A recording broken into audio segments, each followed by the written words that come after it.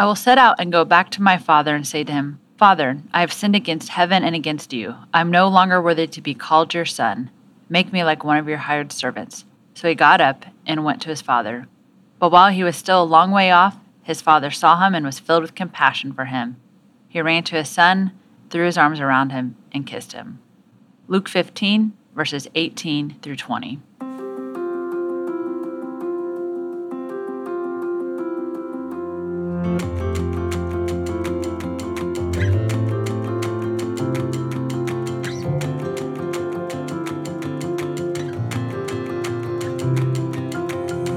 Hey everybody, I'm Reagan Gilliland. And I'm Stephanie Reed-Meyer. And this is Off Script, and it's a special edition. Stephanie and I are talking about two different scriptures for our sermon series, Moral of the Story. And so we're going to talk about our theology behind it, how maybe there's similarities between our two different distinct stories, what was on the cutting room floor, and any other shenanigans we can get ourselves into. Sounds great. Yeah. We are in the book of Luke. Yep. And we're looking at these particular stories that are only found in the Gospel of Luke. Last week we did the Good Samaritan. And then this week, we got a little crazy, and I did the prodigal son, but only did one part of it, the younger son. And you did what? Mary and Martha. Also a unique story. It is. And it's only in this gospel, too, so it kind of fit the bill. Yeah. You and Chris are doing something cool by splitting it in half. Tell us more about that. Yeah, split it in half. And I was like, well, I'm the youngest in my family. I'll do the younger brother, and you're the oldest, so you should do the older. I feel like y'all should have been forced to do the opposite, to, like, put yourself in the other shoes. I would have just dogged on the elder then. Yeah, but fine. And honestly, the prodigal son is, it is such a good story. You could preach a whole series on it from so many different viewpoints. Like, it is such a rich, rich text. And I kind of feel like that with Mary and Martha. And it's only, 5 verses? It's 5 verses, which I knew I was picking it. And then as I was writing my sermon, I was like, there's only 5 verses here. Like, usually I, kind of sprinkle scripture throughout. And I was like, no, I got to hit this all in one fell swoop. Mm-hmm. Which was interesting. But I feel like Mary and Martha, it's always like, be like Mary, don't be like Martha. And that's kind of the whole thing in the prodigal son too, right? Mm-hmm. Yeah, which people, they're like, oh, that younger son, what a jerk. And then you're reading, like, the elder son is also a jerk. Correct. And so, we'll talk about how we're all these different roles at one point or another. But question, did you have the book Having a Mary Heart in a Martha World? Did you read that book? I haven't read that, no. I definitely read it in college. Did it impact your life? At the time, and I'm sure I was like, oh, that's what I need to do. But now, I'm sure if I read it now, I'd be like, oh, gosh. It would probably be a little problematic. It would be a little problematic. Yeah. Okay, so. Can I just ask you some questions about yours first? Let's do that. Because I feel like most people tuning in have listened to traditional. And if you haven't, do listen to Reagan's sermon. Don't. But then skip. If you're listening to us later on and we're talking about Mary and Martha and you find yourself interested, check out the modern sermon. It's a great sermon. They're two very different sermons, which is fun. So one thing I love when Reagan preaches is that the jokes are going to be there.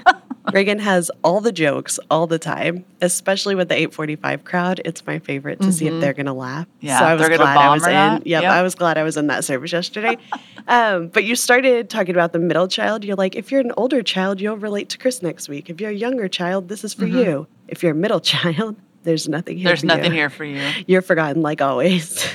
And they're used to it, right? So my husband's a middle child, and that just makes me laugh every time because it's so real. And now you have a middle child. I do.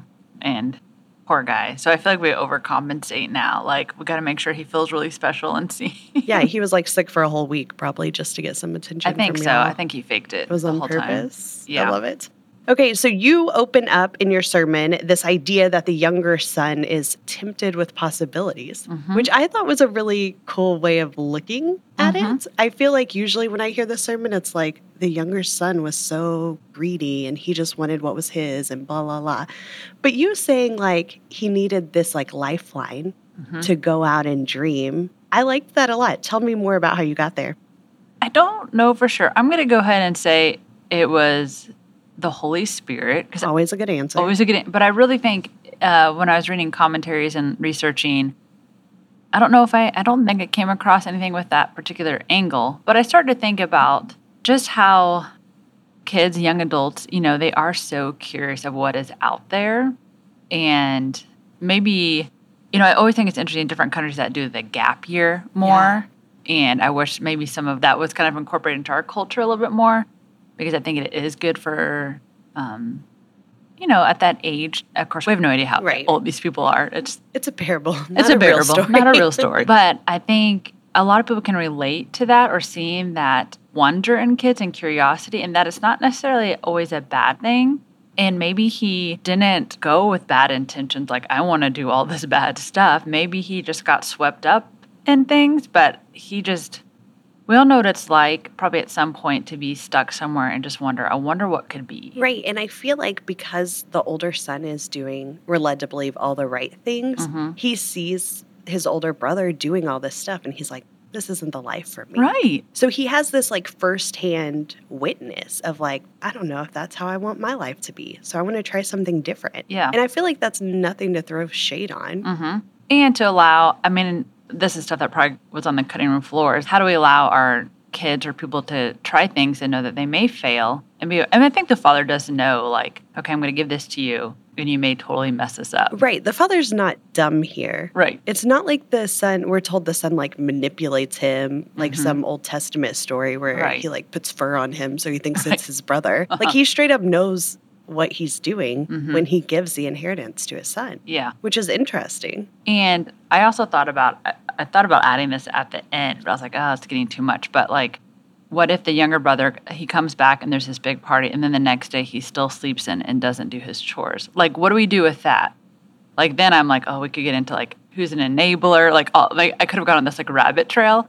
But I just think about, sometimes it's okay to give freedom to people and let them figure out stuff on their own and maybe fail and do stuff. But that's why we, as a church or parents or whatever, are there when those people come back, and we don't shame them and we don't say, I told you so. We're supposed to greet them with compassion.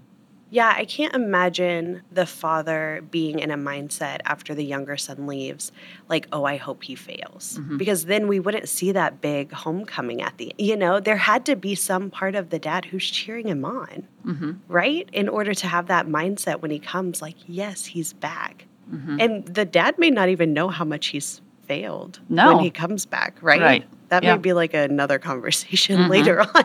Yeah, like, P.S. I'm out of money, and this is what I did with it. Yeah, oops. Dinner room talk.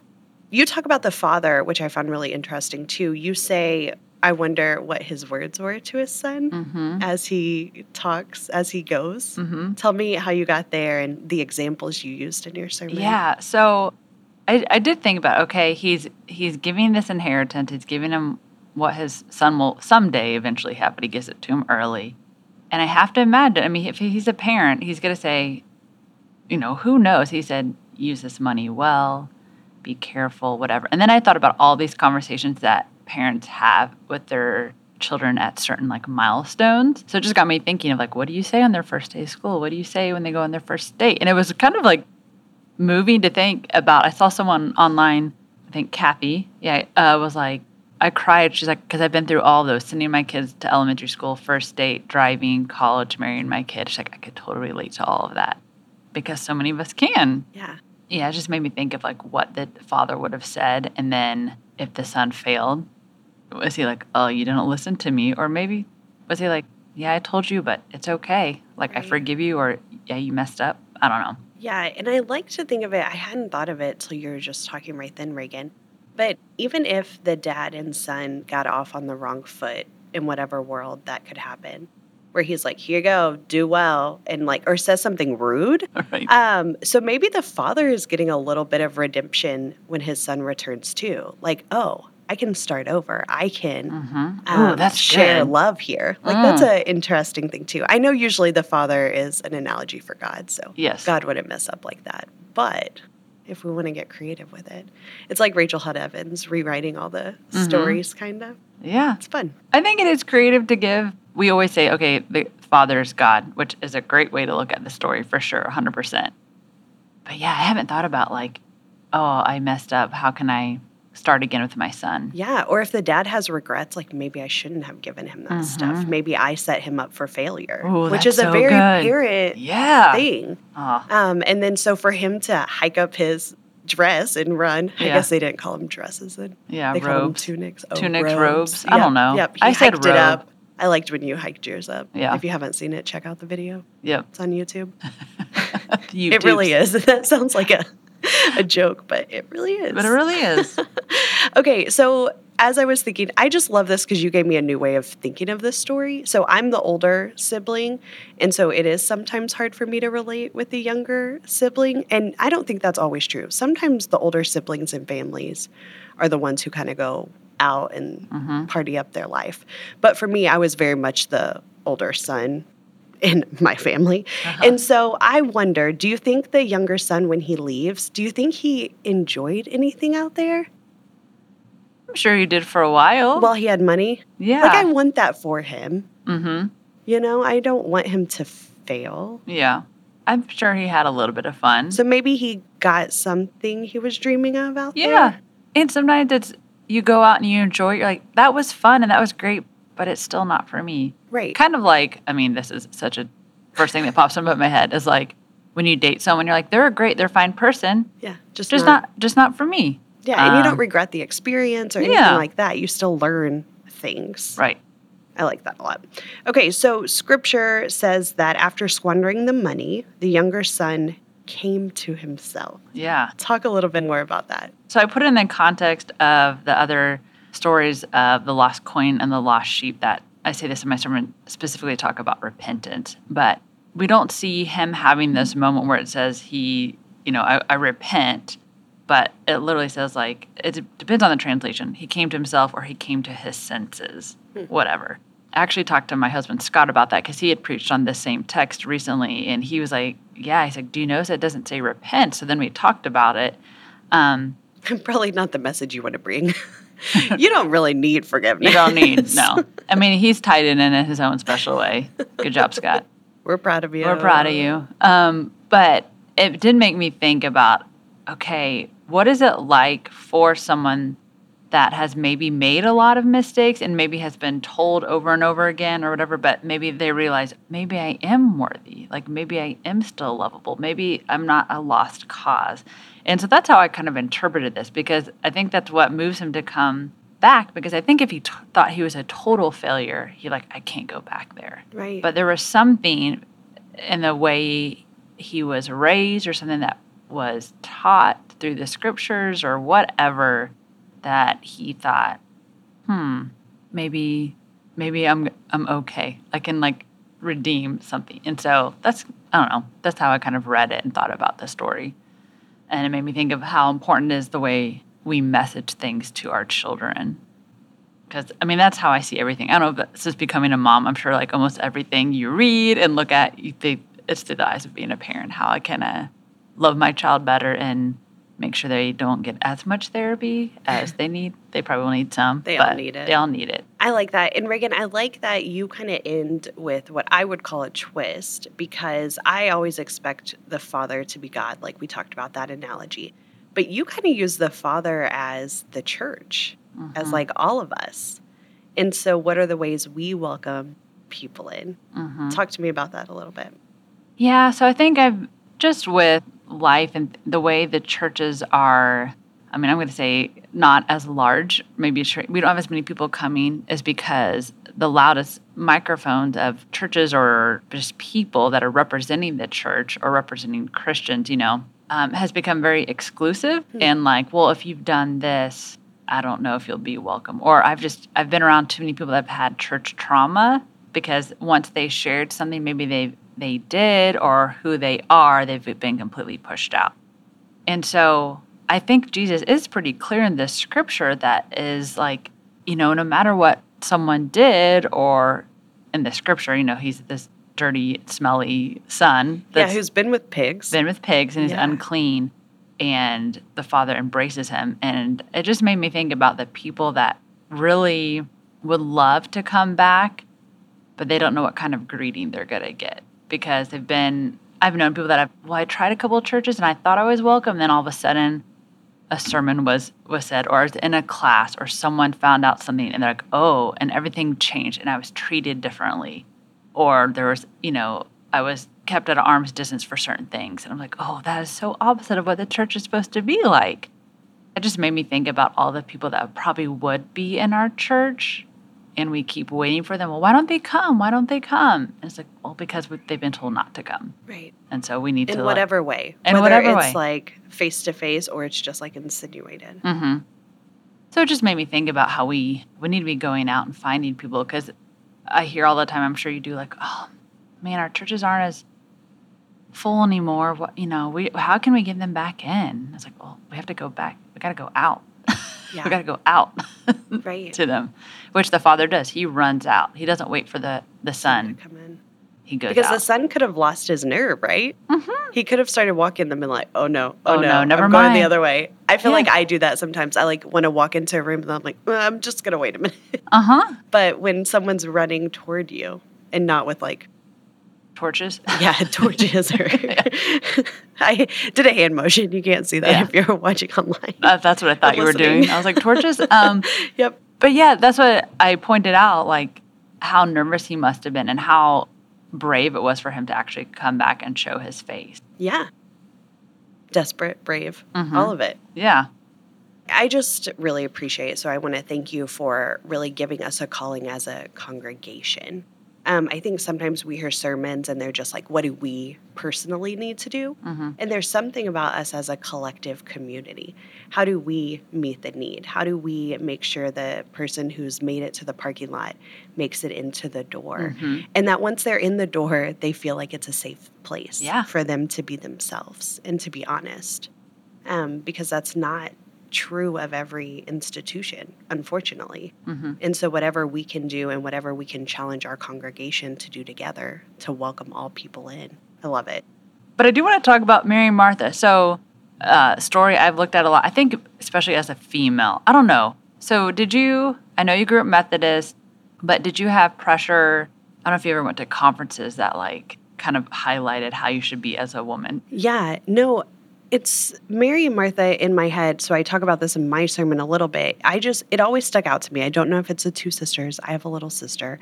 Or if it's just your like duties as a woman that are like highlighted here. And I feel like every time I heard this story preached, it was preached from like, man, Martha's just so busy. She just does all the housework and she's making the dinner and all of this stuff. And she just needs to be like Mary. She just needs to sit and listen, which both instances of that don't sound super appealing to me. Like sitting and listening at Jesus's feet without like engaging or like talking or arguing, which is kind of how I grow, isn't super appealing. And then doing all the chores by myself is also sounds terrible. So it sounds like I'm choosing between two bad things, which I know there's worth in both of them. And so that's what I was kind of trying to demonstrate in this sermon is that it's not a Mary versus Martha story. Instead, we can be both women. This falls right after the Good Samaritan that we talked about last week. So like Martha is literally doing everything the Good Samaritan was called to do. And so the fact that now we're reading the scripture right after and it's like, okay, but don't just do that. Like there has to be this intention behind it, which that intention we see through Mary. So we need both of these aspects. Yeah. Which is important. I do think it's funny how the prodigal son is usually like the villain or the bad. And then in this, you're like, well, Martha's the bad one. Right. She's so busy and worried. That's terrible. Yeah. So I think it's interesting, these stories that we're familiar with that we go back and we've painted or we've sided with one character. And like you said, we are both Mary and Martha at certain times. We're both the elder and the younger son. Yeah. Like we're not just one type. Right. So that and I think that's kind of been dangerous in our churches where we say you have to identify with one or the other. We really need people to think for themselves and to put themselves in every position. That's what I liked about the Good Samaritan. Chris and I both preached about how we need to put ourselves in the shoes of the people who didn't help, the person who needed help, and the person who helped. Like there's fruit in all of those roles to learn from. Maybe you don't want to be them all the time, but you can learn from each of those. How is Martha like the elder son? Yeah, so I think they both have this pull to do what's expected of them. We're not told that Martha loves doing housework, that is like her calling in life. Mm-hmm. We are also not told that the older son loves to be responsible and work the fields. Yeah. They're doing what's expected of them. They're like keeping the status quo. Mm-hmm. Which now we have things like High School Musical that tell us, like, Yeah. don't do the status quo. Like, That's go right. out, be your own person. But for Great this, reference, by the way. I'm here I hope for it. everybody understood that. Yeah. Disney Plus, if you want to watch High School Musical in your free time. But I think, like, that was just very normal. Mm-hmm. And I don't think there's something, like, inherently wrong with doing what's expected of you. Yeah. For either of them. I Mhm. don't think they are bad guys. They just don't have this little oomph that we see Mary and the younger son have, Mm-hmm. which is interesting. Yeah. Yeah, they don't do what's expected. And yeah, it's interesting with Martha and the elder son, like they can get mad at the other, but like if this is what you choose, what you're gonna do, you can't get mad at people for like doing opposite. So that's another lesson in itself, like why we get so mad at people that aren't like us. Yeah. And it's like because we're not like we're different from one another. I think that's a good point because I think for both of them, they may be a little jealous of the other sibling. Yes. Like Martha's like, man, I wish I could just sit at Jesus' feet and listen, but somebody has to do this stuff. Mhm. And the older son is like, man, I would love to have that money and go out and have a good time, but my dad relies on me. So they both feel this pressure. And so I think the fact that they both kind of lash out at their sibling is natural. Yeah. Oh, for sure. Yeah, it's really interesting. Okay, so I loved how you said, and I might be paraphrasing. That's you fine. said that how distracted we can get when we want to accomplish things, and that reminded me of the prodigal son who got distracted by like not doing his work, but then wanted to go do stuff. And then Mary, I guess Mary got distracted by Jesus because she knows she should probably help out, but she's like, but I want to listen. Right. Yeah. And we all get distracted. And so for Mary, it turned out she was doing the right thing, right? Worked out well for her. Yeah. It worked out better for her than the younger son in the short term. And so I think that's for all of us, we have to listen to those distractions to an extent, right? Because what if the Holy Spirit is moving in those moments? We don't want to miss out on that. Yeah. But to realize that there's risk too in doing so. It is not a complete win every time. Yeah, I think it's both of these stories show that like sometimes we really can miss the mark. Yeah. And what you think is going to be helpful for some things, actually, you needed to do this instead, or maybe you do both. But have grace for yourself. I also liked how you said, and I had always taken when Jesus speaks to Martha that it's really like rebuking, but you kind of talk about not. So let's talk about that. Yeah, the fact that Jesus says Martha, Martha, he says it twice. He says it kind of like, it's not Martha, Martha. Like when you're mad at your kid, you don't use their name twice in a row. You say their first and last name, or first and middle name. Miles Bryce. When I say that, he's like, uh-oh, I did something. He does nothing wrong, Miles. All the time, He's good. he does wrong. No. Well, he could make better choices. He's 2, in case you all don't know. He's 2. Okay. And he knows better. But so Jesus says, Martha, Martha, which I just see as like very paternal, very much like, hey, I hear you. I know what you're feeling right now, but you're missing something. It's not like you're the worst. Look at your sister who's doing good. Do that. Yeah. And that is my interpretation. And commentators say that too, that this repetition of her name is very emotional, that it's not negative, and that it's easy for us to read it as such just because we know the setting and we think we know what's right in the story. But if we see it as her not being rebuked, but kind of being taught, she is being taught in this moment, which is really beautiful.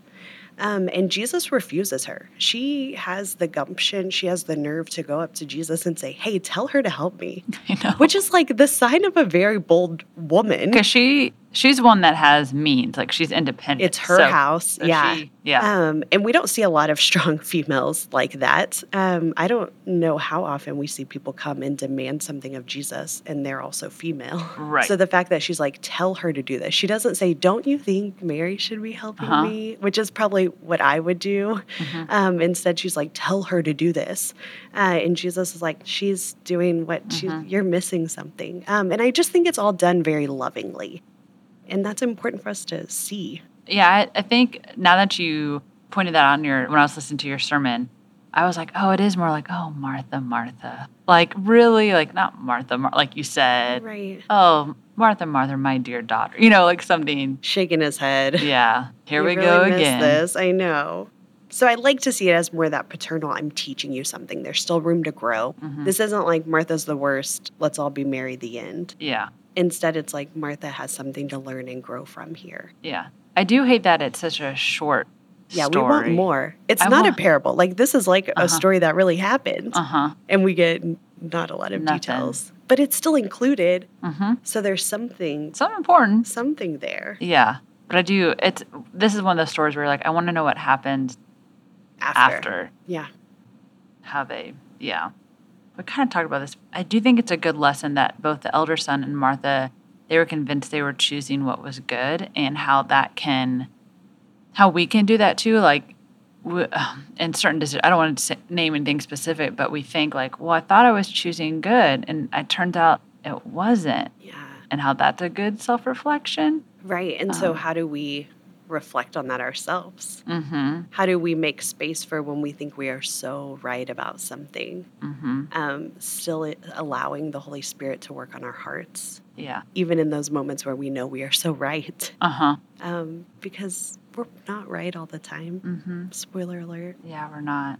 So I think it's good to acknowledge that's where I'd like to see that either the elder son or Martha say like, oh, you're right. I've been so convinced what I did was the right choice all the time and the good choice all the time. Or maybe saying like, it came out of a good, like.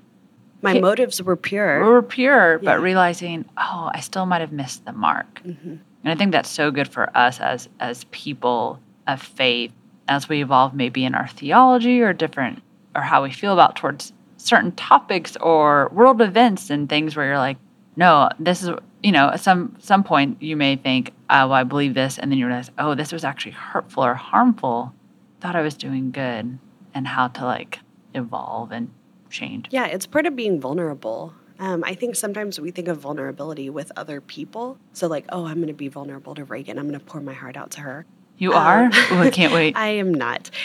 But I wonder if we were honest about being vulnerable with ourselves too. So looking at those decisions we made in the past and asking critical questions. Was that the right response? Maybe I thought it was in the moment and it's not now. But it's being honest about those moments and growing. Yeah. It's that repentance that we don't see out front in the prodigal son, but we know it's happening, right? He's turned away, literally. He's no longer doing what he was doing. He's gone back home. And so there is this shift in perspective.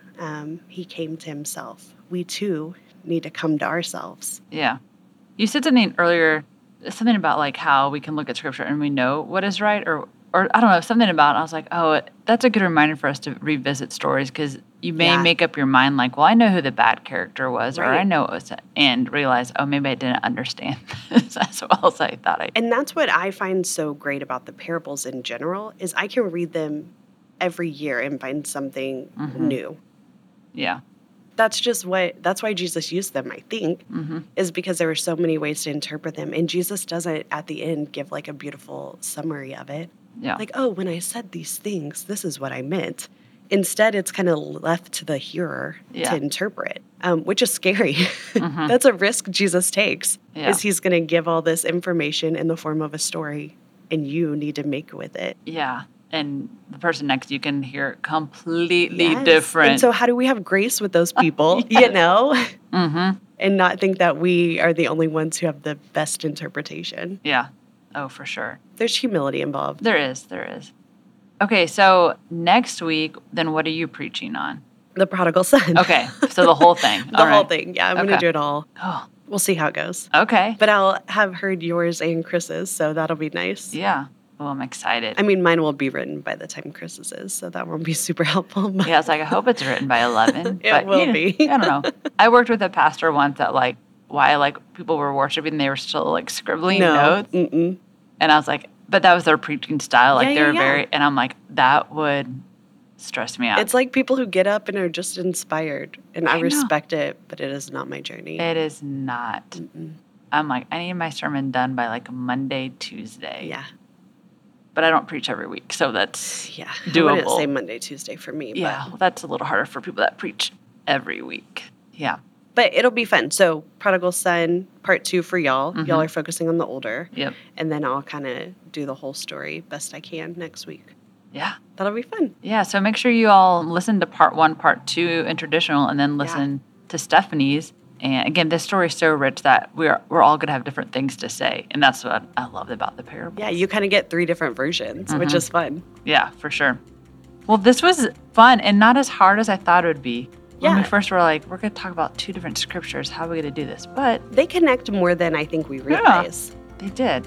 So everyone go back, read Mary and Martha, read the prodigal son, see who you identify with, and realize you probably are both of the characters in each one. Be open to identifying with the other.